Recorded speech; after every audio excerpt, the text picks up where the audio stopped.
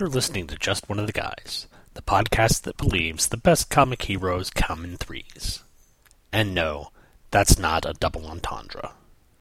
1, 2, 3, not only you and me, got 180 degrees, and I'm caught in between, counting 1, 2, 3, Peter, Paul, and Mary, getting down with 3P, everybody loves, counting, pick a night, take them out and play, if it's alright, what do you say, Mary with a more, triple fun that way, twister on the floor, what do you say? Hello and welcome to another jam-packed episode of Just One of the Guys, a Green Lantern podcast. This is an internet radio show covering the DC-published Green Lantern comics from cover date June 1990 until cover date November 2004. Hi again, my name is Sean Engel. I'm going to be your host for this internet radio show, and this week we're going to be doing things a little differently. Issue 13 is a double-sized issue, which wraps up basically the first two storylines in the Green Lantern comics and lays down the groundwork for what's going to be coming along in the future. And being a double-sized issue, it's instead of being one single story, it's divided into three different chapters, each one of them dealing with the three Earth-based Green Lanterns, Guy Gardner, Hal Jordan, and John Stewart. So this week we're going to be breaking things up a bit, reading the chapters, doing the notes on them, and then going from there. I'd also like to thank everyone who's been downloading and listening to the podcast. I really appreciate every one of you doing that, and it means a lot to me that, a middle-aged guy like me who's just decided to talk about comic books on the internet is actually getting a number of people to listen to him. It's pretty impressive by my standards. However, if you are listening, and you do listen to the end of the podcast where I do the outro for the show, you notice that I am not on Twitter or Facebook or really any of the relevant social media sites at all. I mean, I'm doing a podcast, so obviously I'm not some sort of Luddite who's shunning all information technology, and I'm a pretty social guy, but, I don't like getting out on the internet and just putting myself out on Facebook for everyone to see. So, I'm putting forth the question to you, the listeners. It could be beneficial for this podcast to have at least some presence on Facebook or Twitter, either with a fan page or, God forbid, my own personal Facebook page. Like I said, I'm not some sort of recluse who likes to sit in his basement at home and just record these podcasts and leak them out to the internet like some sort of coast-to-coast conspiracy theorist who's afraid the government's listening in on him. But also, I really don't want the hassle of telling all these friends from high school that I really want to have very little to do with, that I don't want to be their friends on Facebook. So, it's a dilemma that I need to solve. But the one dilemma I don't need to solve is which comic I'm going to be covering after this promo, and that's Green Lantern number 13. So stay tuned.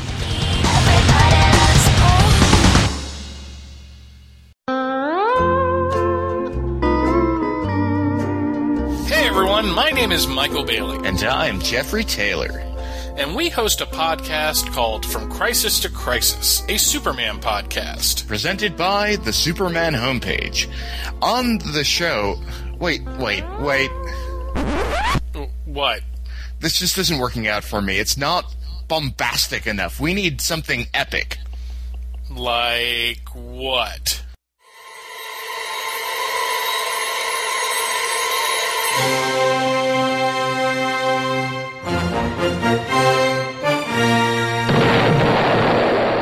Welcome to From Crisis to Crisis, a Superman podcast, presented by the Superman homepage. I am Jeffrey Taylor. And I am Michael Bailey. From Crisis to Crisis chronicles the adventures of Superman. Wait. I'm just not feeling this. I'm just wondering how there's a needle scratching sound when all of this is clearly digital. Look, all we need to say is that this is a trailer for a show called From Crisis to Crisis, a Superman podcast presented by the Superman homepage. My name is Michael Bailey. I'm Jeffrey Taylor. And every week we give in-depth synopsis and reviews for just about every Superman book published between Man of Steel number 1 in 1986 and Adventures of Superman number 649 in 2006. We also talk about the related Superman media, what was happening in the rest of the world when these comics were published, published, and what else was going on in the DC Universe. The show drops every Thursday-ish at the Superman homepage, which is located at www.supermanhomepage.com. From Crisis to Crisis is also a proud member of the Superman Podcast Network, located at www.supermanpodcastnetwork.com.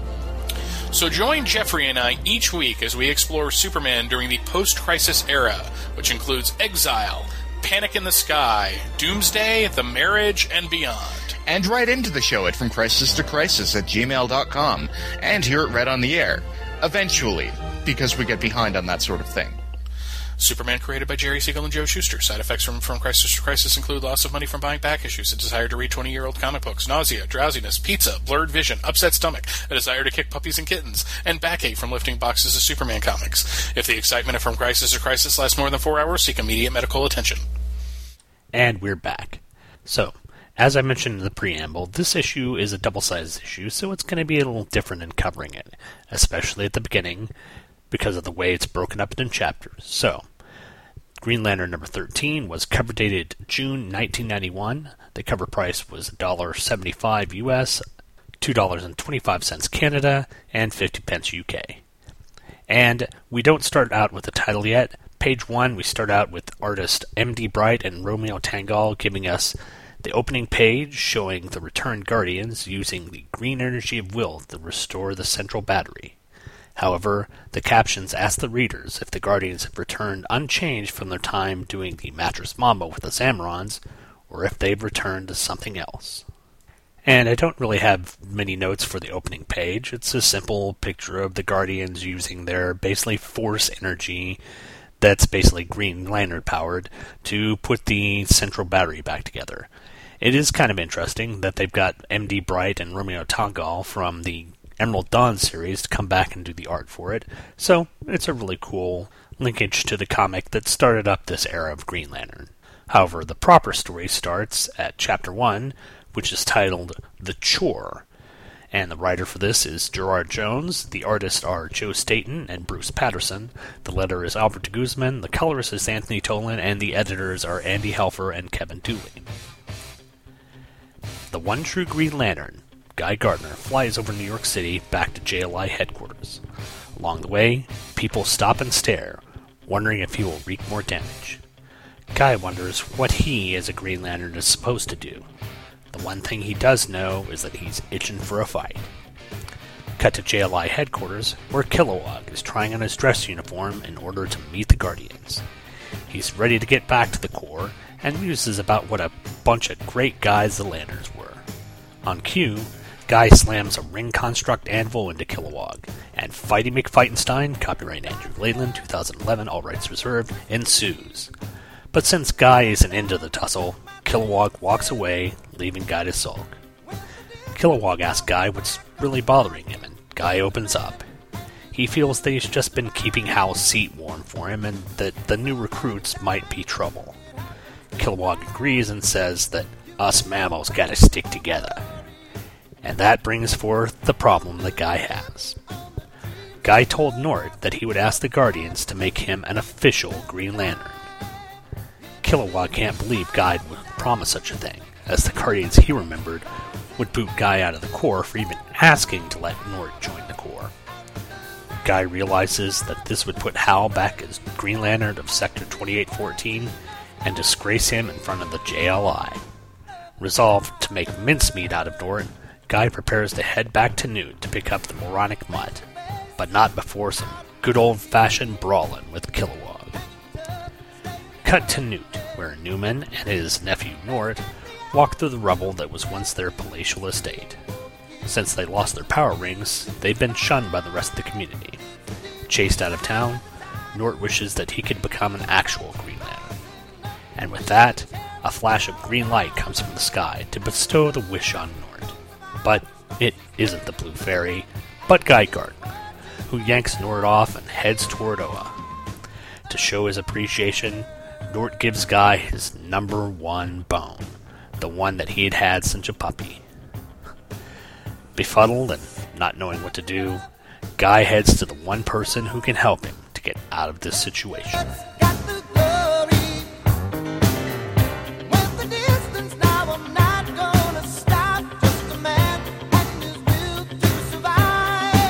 Here we get a great opening chapter that basically finishes up the whole Guy and his Nord storyline that we covered in the past few issues of this, or past few issue-sodes of this show, as we see the conflicted Guy Gardner not knowing what to do with Nord, who essentially saved him from the Weaponers.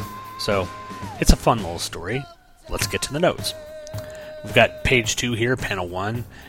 We see the denizens of New York City looking up to see a flaming symbol in the sky, and of course it's got to be either one of two things, the Fantastic Four or Guy Gardner. And since this is a DC comic book, you can bet that it's not going to be the Fantastic Four. Page 3, panel 4, Kilowog! Woo! We get more Kilowog here, and he's dressed to the nines in his official Green Lantern, uniform, which looks like probably one of those military dress uniforms with the stereotypical flat-top military hat. It's a really cool look for Kilowog. Page 4, panel 5, as Guy and Kilowog come crashing through the wall, you see Blue Beetle standing by the bookshelf, just looking on, and he's got the kind of expression that, hey, this is just another Tuesday here around the JLI-AMC, people beating the living hell out of each other. Not a big problem. And as the fight continues, on page 5, panel 4, we see Guy getting smashed to the ceiling and coming up to the floor on the second level, where we get a nice shot of Fire hopping out of the shower. It's pretty sweet.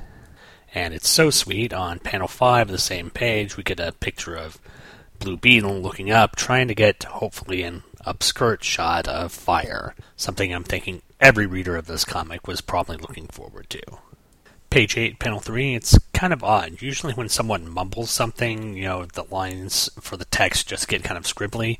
But here, de Guzman put in a bunch of weird lettering. It looks like Guy is actually trying to speak Kryptonese. So, kind of a weird sort of lettering thing for his word balloon. Page 10, as the fight between Guy and Kilowog resumes, we get some great onomatopoeia. We get Clobbo, Fratch, my favorite, Frack, which obviously isn't the Battlestar Galactica curse word, and Kaboo-Wham. I love these sort of things. I guess it's kind of a throwback to the whole, Batman series in the 1960s, where you'd have the giant onomatopoeia pop up whenever Batman and Robin were punching some of the villains. It's all good fun. And final note here, page 13, panel 5, we see Nort, after being picked up by Guy and flown to space, give Guy his favorite bone with a little message on it saying, "To my favorite Guy." And again, this is one of those things where if you have pets, you'll kind of sympathize with that. Your pet will sometimes come up to you and leave you a treat, which, is usually like a dead bird or something like that, something you really don't want, but they think that they're giving you the most wonderful thing in the world, and that's what Nort's giving Guy. It's his first bone. It's the one that he grew up chewing with, and it means something special to him, and Guy just doesn't know how to take it. It's a great capper to the end of the Guy and the Nort storyline, and it sets up the rest of the issue really well.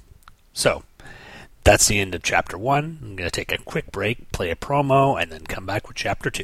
A long time ago, in a galaxy far, far away, a great adventure took place.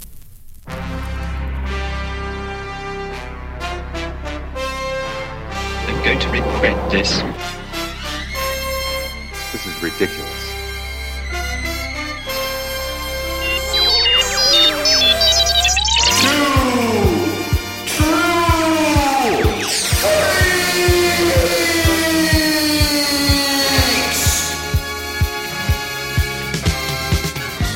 Stuck-up, half-witted, scruffy-looking nerf herder.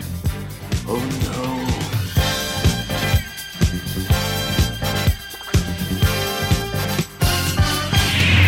Don't be alarmed. It's only a laser sword fight. Star Tours announces the boarding of the Endor Express, non-stop star speeder service to the moon of Endor. All passengers, please prepare for immediate boarding. No! Cannot get your ship out. Lando Calrissian is a positive role model in the realm of science fiction fantasy. Fuck Lando Calrissian. Star Wars Monthly Mondays. Available the first Monday of every month at twotruefreaks.libsyn.com. We would be honored if you would join us. Welcome back. Let's start on Chapter 2 of Green Lantern number 13. Chapter 2 is titled The Corps, C-O-R-E, rather than Corps, C-O-R-P-S. The writer is Gerard Jones. The artists are Pat Broderick and Bruce Patterson. Letterer is Albert de Guzman, colorist Anthony Tolan, and the editors are Andy Helfer and Kevin Dooley. The chapter opens with Hal Jordan taking on a Quardian weaponer. It looks like the transplant from the animated realm has Hal on the ropes, until Hal wraps a ring construct noose around his neck, pulls the weaponer back, and hits him with a right cross. It seems that this was all a training exercise for the new Lantern recruits. Chaselon, the D-20 alien, Larvox, a single-eyed slug with multiple tentacle-like limbs, and Brick, a female rock golem. Think the Amazons from Futurama, except made of cement. Hal schools them on what it means to be a Green Lantern. After some soul-searching mumbo-jumbo between Hal and Brick, Larvox decides to collapse the sphere that the weaponers are being held in, effectively killing them. Hal intervenes, saying that the Guardians want them for questioning. Brick and Larvox get into an argument about duty to the Corps for the greater good. How can this be for the greater good? The greater good. Shut it! Which is quickly ended by an energy bolt to Hal's back as the weaponers escape. Thinking her Snuggle Bunny is dead, Brick leaps into action, taking one of the weaponers into her hands and threatening to crush his head. Larvox comments that Brick was unwilling to kill for the greater good. The greater good. Shut it! But now is willing to kill to avenge Hal's death. The trio come to an agreement that they must follow the will of the Guardians, and they place the weaponers back inside the sphere. With that, Hal congratulates them on making a wise choice. You have chosen wisely. He tells the trio that this was a test to see how they could work together, and they passed. Some more metaphysical gobbledygook is thrown around, and the Lanterns head towards him, running into a perturbed Guy Gardner and Nort along the way.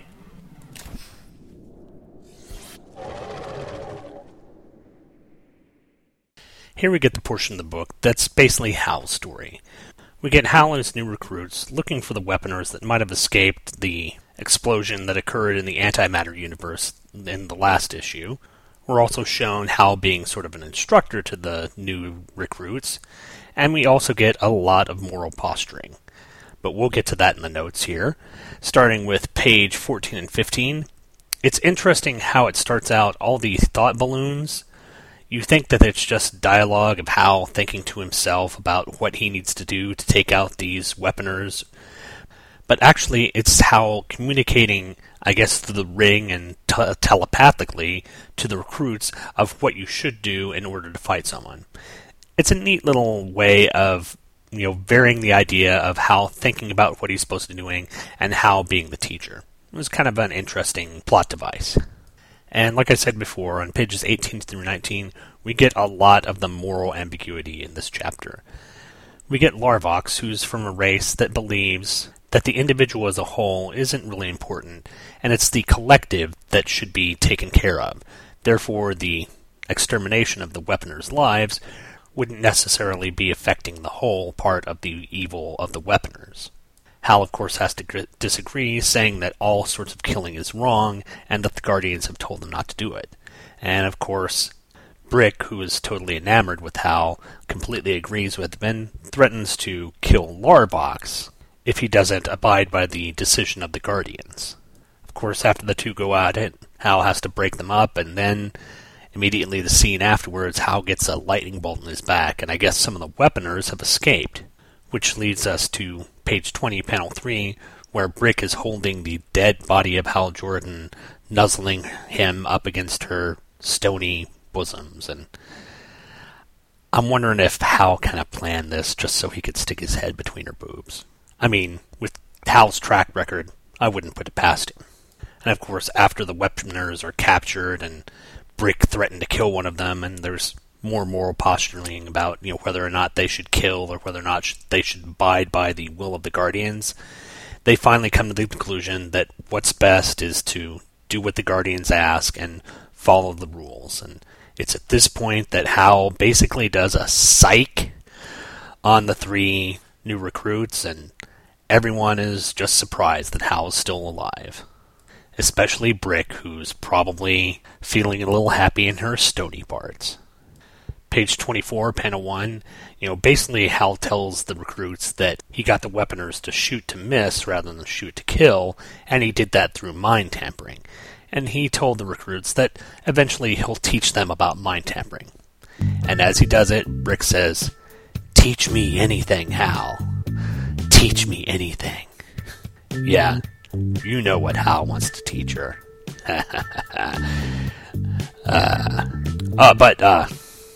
Next note I have is page 25, panel 2, and we get another line from Brick saying, "Someday, I hope I will be among your experiences."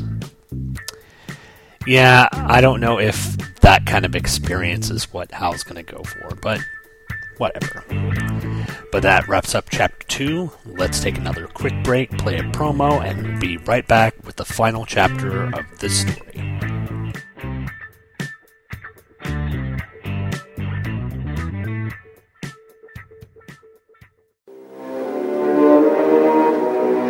On May 30th, 2011, DC Comics announced the historic renumbering of all their superhero titles, and the internet broke in half.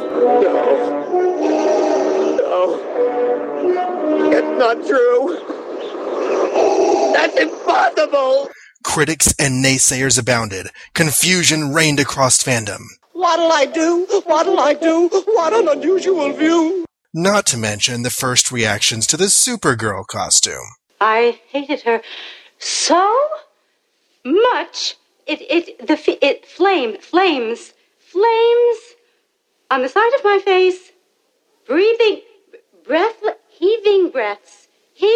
But then the books actually hit. And opinions... He likes it! Hey, Mikey! Opinions began to change. The New 52 Adventures of Superman is a monthly podcast where John Wilson, J. David Weeder, and Michael Kaiser take a look at each of the adventures of Superman and his family of characters in Action Comics. You know the deal, Metropolis. Treat people right, or expect a visit from me. The Superman who appeared 6 months ago could hurdle skyscrapers and toss trucks around. Now it's faster, now it's stronger. How soon before it can't be stopped? Superboy.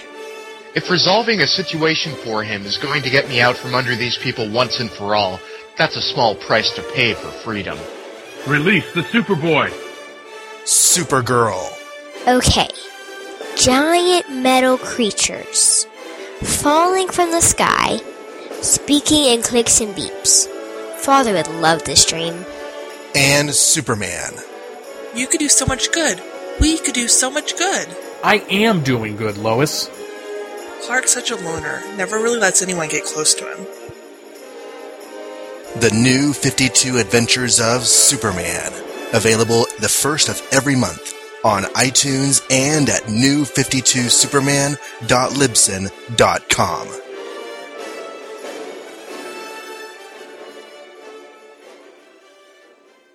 And we're back for the final chapter in this comic. Chapter 3 is titled The Corps, C-O-R-P-S. The writer is Gerard Jones, the artists are M.D. Bright and Romeo Tanghal, letterers Albert Guzman, colorist Anthony Tolan, and editors are Andy Helfer and Kevin Dooley.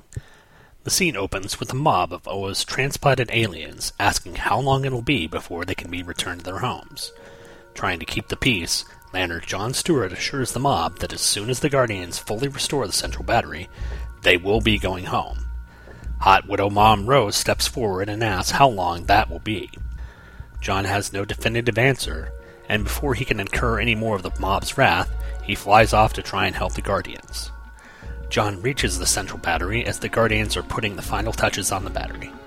The Guardians tell John to test it by charging his ring off of it, and as he does this, a bolt of pinkish energy shoots from the central battery, coalescing into the form of a man. The energy surrounds John, and he falls to the ground, his ring momentarily showing a faint pink afterglow. The Guardians thank John for his service and inform him that the battery is now fully repaired. John asks when they can begin sending the cities back, but the Guardians say that the battery needs time to fully recharge. John looks at the disparate cities along the Owen horizon and thinks that keeping them at peace will be an impossible task. But the Guardians are sure that John is the one who will bring peace to the masses. As the Guardians enter the battery to make final repairs, John hears the bickering of Hal and Guy as they fly in to present the new recruits. The 3 Earth Lanterns look upon the repaired battery with awe, until the Guardians come racing out of it on a beam of green energy. They ask where the new recruits are, and Guy offers to go get them. Hal tells Guy that he needs to do what he promised, and with much consternation, Guy recommends membership into the Corps for Nort. The Guardians look shocked, but that shock soon turns to uproarious laughter, something that freaks out John and Hal. The Guardians will admit Nort, and they assign him to be Guy's assistant, in the hopes that he will temper Guy's enthusiasm. And with the recruits selected, and Guy left pondering just what the hell he had gotten himself into, the Guardians bid the Lanterns to come to charge their rings, speak the oath, and become members of the Green Lantern Corps. Well, there you have it. Pretty much everything wrapped up in a nice, neat package and delivered to you with some really great art from Tanghal and Bright. But let's go ahead and hit my notes from this last chapter. Page 26, panel 1. It's nice to see that the fire-pooping Shugs have gotten together with the rest of the denizens of the transplanted cities from Oa and are deciding to petition Green Lantern John Stewart about how long it's going to take them to get home. And I guess it's also nice in this world that rednecks don't hold grudges. Page 27, panel 7. We get John thinking about Kat Matui and all that went on with her, and it's one of those things that's going to play into his redemptive arc over the next couple of issues, so I guess get settled in for a more introspective and maybe a little bit of a mopey John Stewart. Page 28, panel 3. It's nice to see that the Guardians decide to send basically the only black guy on the planet to go test the possibly deadly central battery for any flaws. Yeah, thanks, Guardians. You're going to be hearing from Jesse Jackson pretty soon. But on page 29, after John does charge his ring on the battery, we get this odd reddish, pinkish, sort of magenta energy being sort of forming around John, and then as he falls to the ground, we see this sort of same colored energy coming from his ring. Who is a being in the Green Lantern mythos who's sort of magenta and could be an antagonist to the Green Lantern Corps? It's a puzzler. Page 30, panel 2. After John has fallen to the ground and basically been electrocuted, probably nearly to death, one of the Guardians actually shows some concern, but the Guardian asks John if he sensed an energy disruption or an alien presence in his body. Really? That's the first thing they think of, is there'd be an alien presence in his body? Or are they just foreshadowing something? Could they be a little bit less subtle? Anyhow, on page 34 you get Guy trying to skip out about talking about Nort, and you get to realize that Guy didn't really know what to say, so Hal kind of coached him on what to say. Because Hal's cool like that. And page 35 you see Guy blow up, and in one of the panels he goes, "It was the bone! It's the bone that did me! That darn bone!" And the Guardian asks, "Bone?" And he goes, "Yeah, it's like this, you see, I couldn't have done it. I couldn't have beat the Guardians, wrecked the rings, nothing, without Nort." And he begrudgingly then says that he wants to have him admitted for the Green Lantern Corps. And it's a great character moment for Guy, showing that he's basically not the ass that he's been made out to be in the Justice League books, that he really has a heart of gold, and with the right writers, he can be made an interesting and character that, you can actually care about. Page 36, we get the Guardians laughing.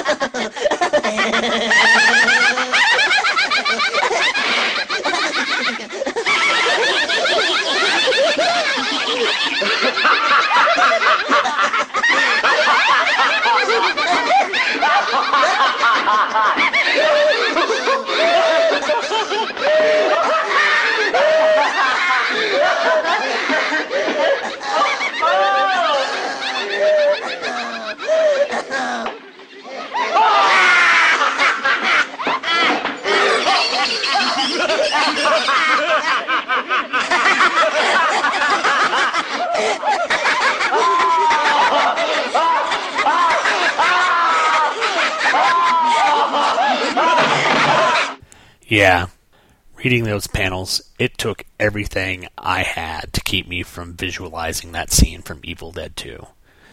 Creepy. And finally, on page 38, we get the final shot of all the new and old members of the Green Lantern Corps. And, you know, it should be really awesome, but unfortunately there's just something about the artwork that just isn't. You know, the characters are kind of bland.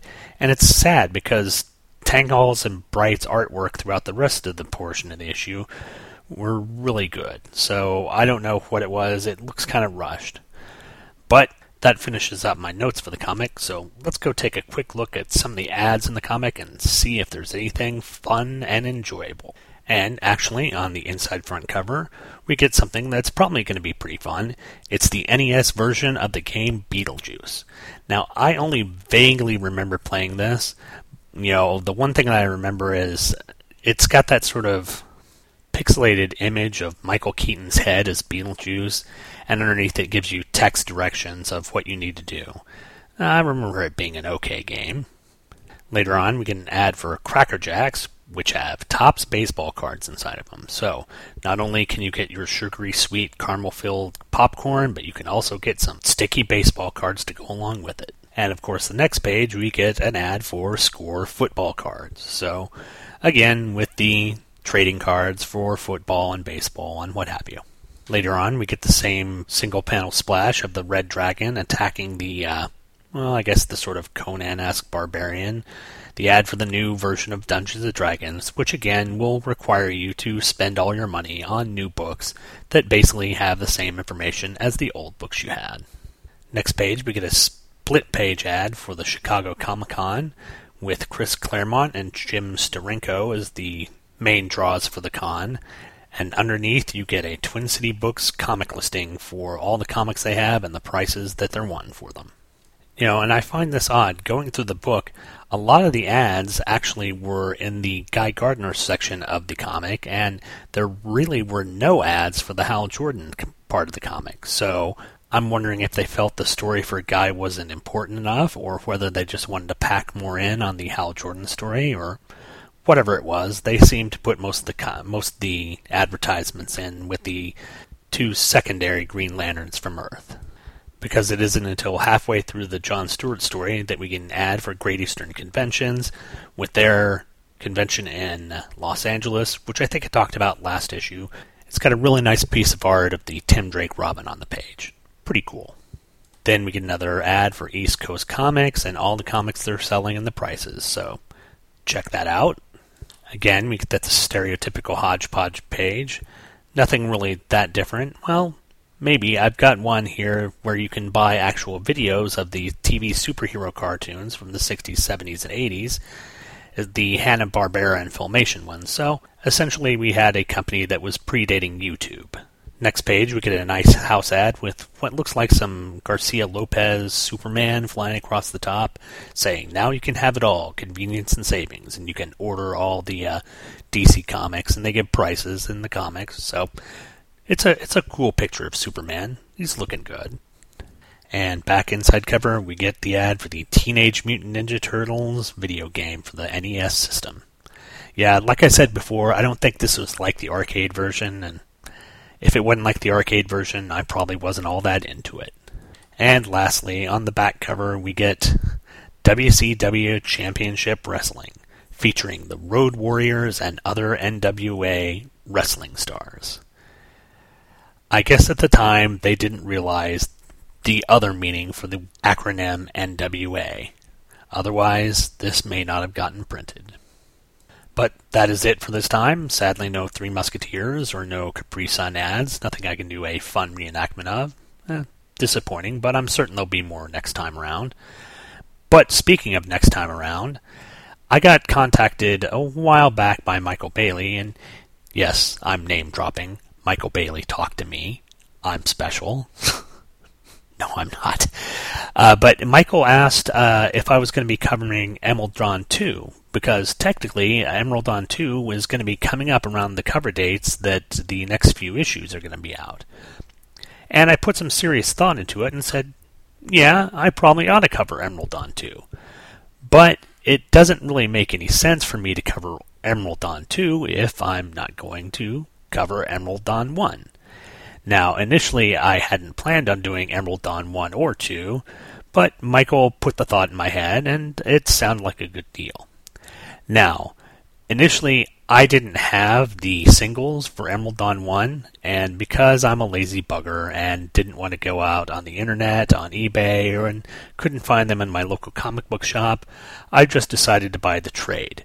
So, next week I'm going to be doing reviews of the first 3 issues of Emerald Dawn 1, read from the trade, so unfortunately there won't be any ads, so we'll be missing that. And then the week after that, I'll be doing the second part of Emerald Dawn. Then the weeks after that, I'm going to split up the 3 issues, or actually the 6 issues of Emerald Dawn 2 into 2 podcasts, and do those for you. Then after that, we'll get back into the storyline that's going to be dealing with John Stewart, dealing with the Mosaic world. I can't wait to get to that either. So, come back next Friday for another episode of Just One of the Guys, where we'll start covering the origin of Hal Jordan as Green Lantern in Emerald Dawn. Take care, and we'll see you next week. Bye. You've been listening to Just One of the Guys, a Green Lantern podcast, hosted by yours truly, Sean Ingram. All images, stories, and music are copyright the respective copyright holders, and no infringement is intended. This podcast is done solely out of my desire to show the denizens of the internet that comic books can be fun, humorous, compelling, thought-provoking, and exciting, while not having to fall into the weary tropes of the 1990s. I'm not in any way doing this for monetary gain, which irritates my wife to no end. All feedback for the show can be sent to the show's Gmail account at justoneoftheguyspodcast@gmail.com. All feedback, positive and negative, is warmly welcomed. All spam bots are warmly welcome too, as long as your definition of a warm welcome is for them to die horribly in a fire. The website address for the show can be found at justoneoftheguys, all one word, .libsyn, spelled LIBSYN.com. There you can find the RSS feed, as well as scans of the covers and whatever else I feel like putting up. Look for me on iTunes. Just search for Just One of the Guys podcast. And you can also search for me on Facebook. I mean, you won't find me there because I don't have an account there, but if you have enough free time to listen to me babble on about funny book characters, you can obviously spare some time to wander around on Facebook. Thanks for downloading and listening, and come back next Friday for another episode of Just One of the Guys, a Green Lantern podcast.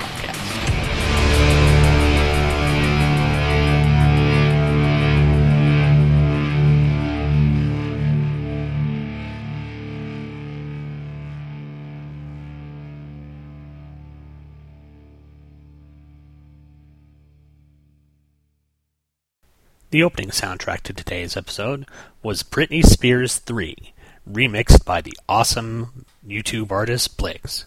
Go check out his page on YouTube and listen to some of the fine remixes he's done for songs that basically would make your ears bleed if you listen to them not remixed.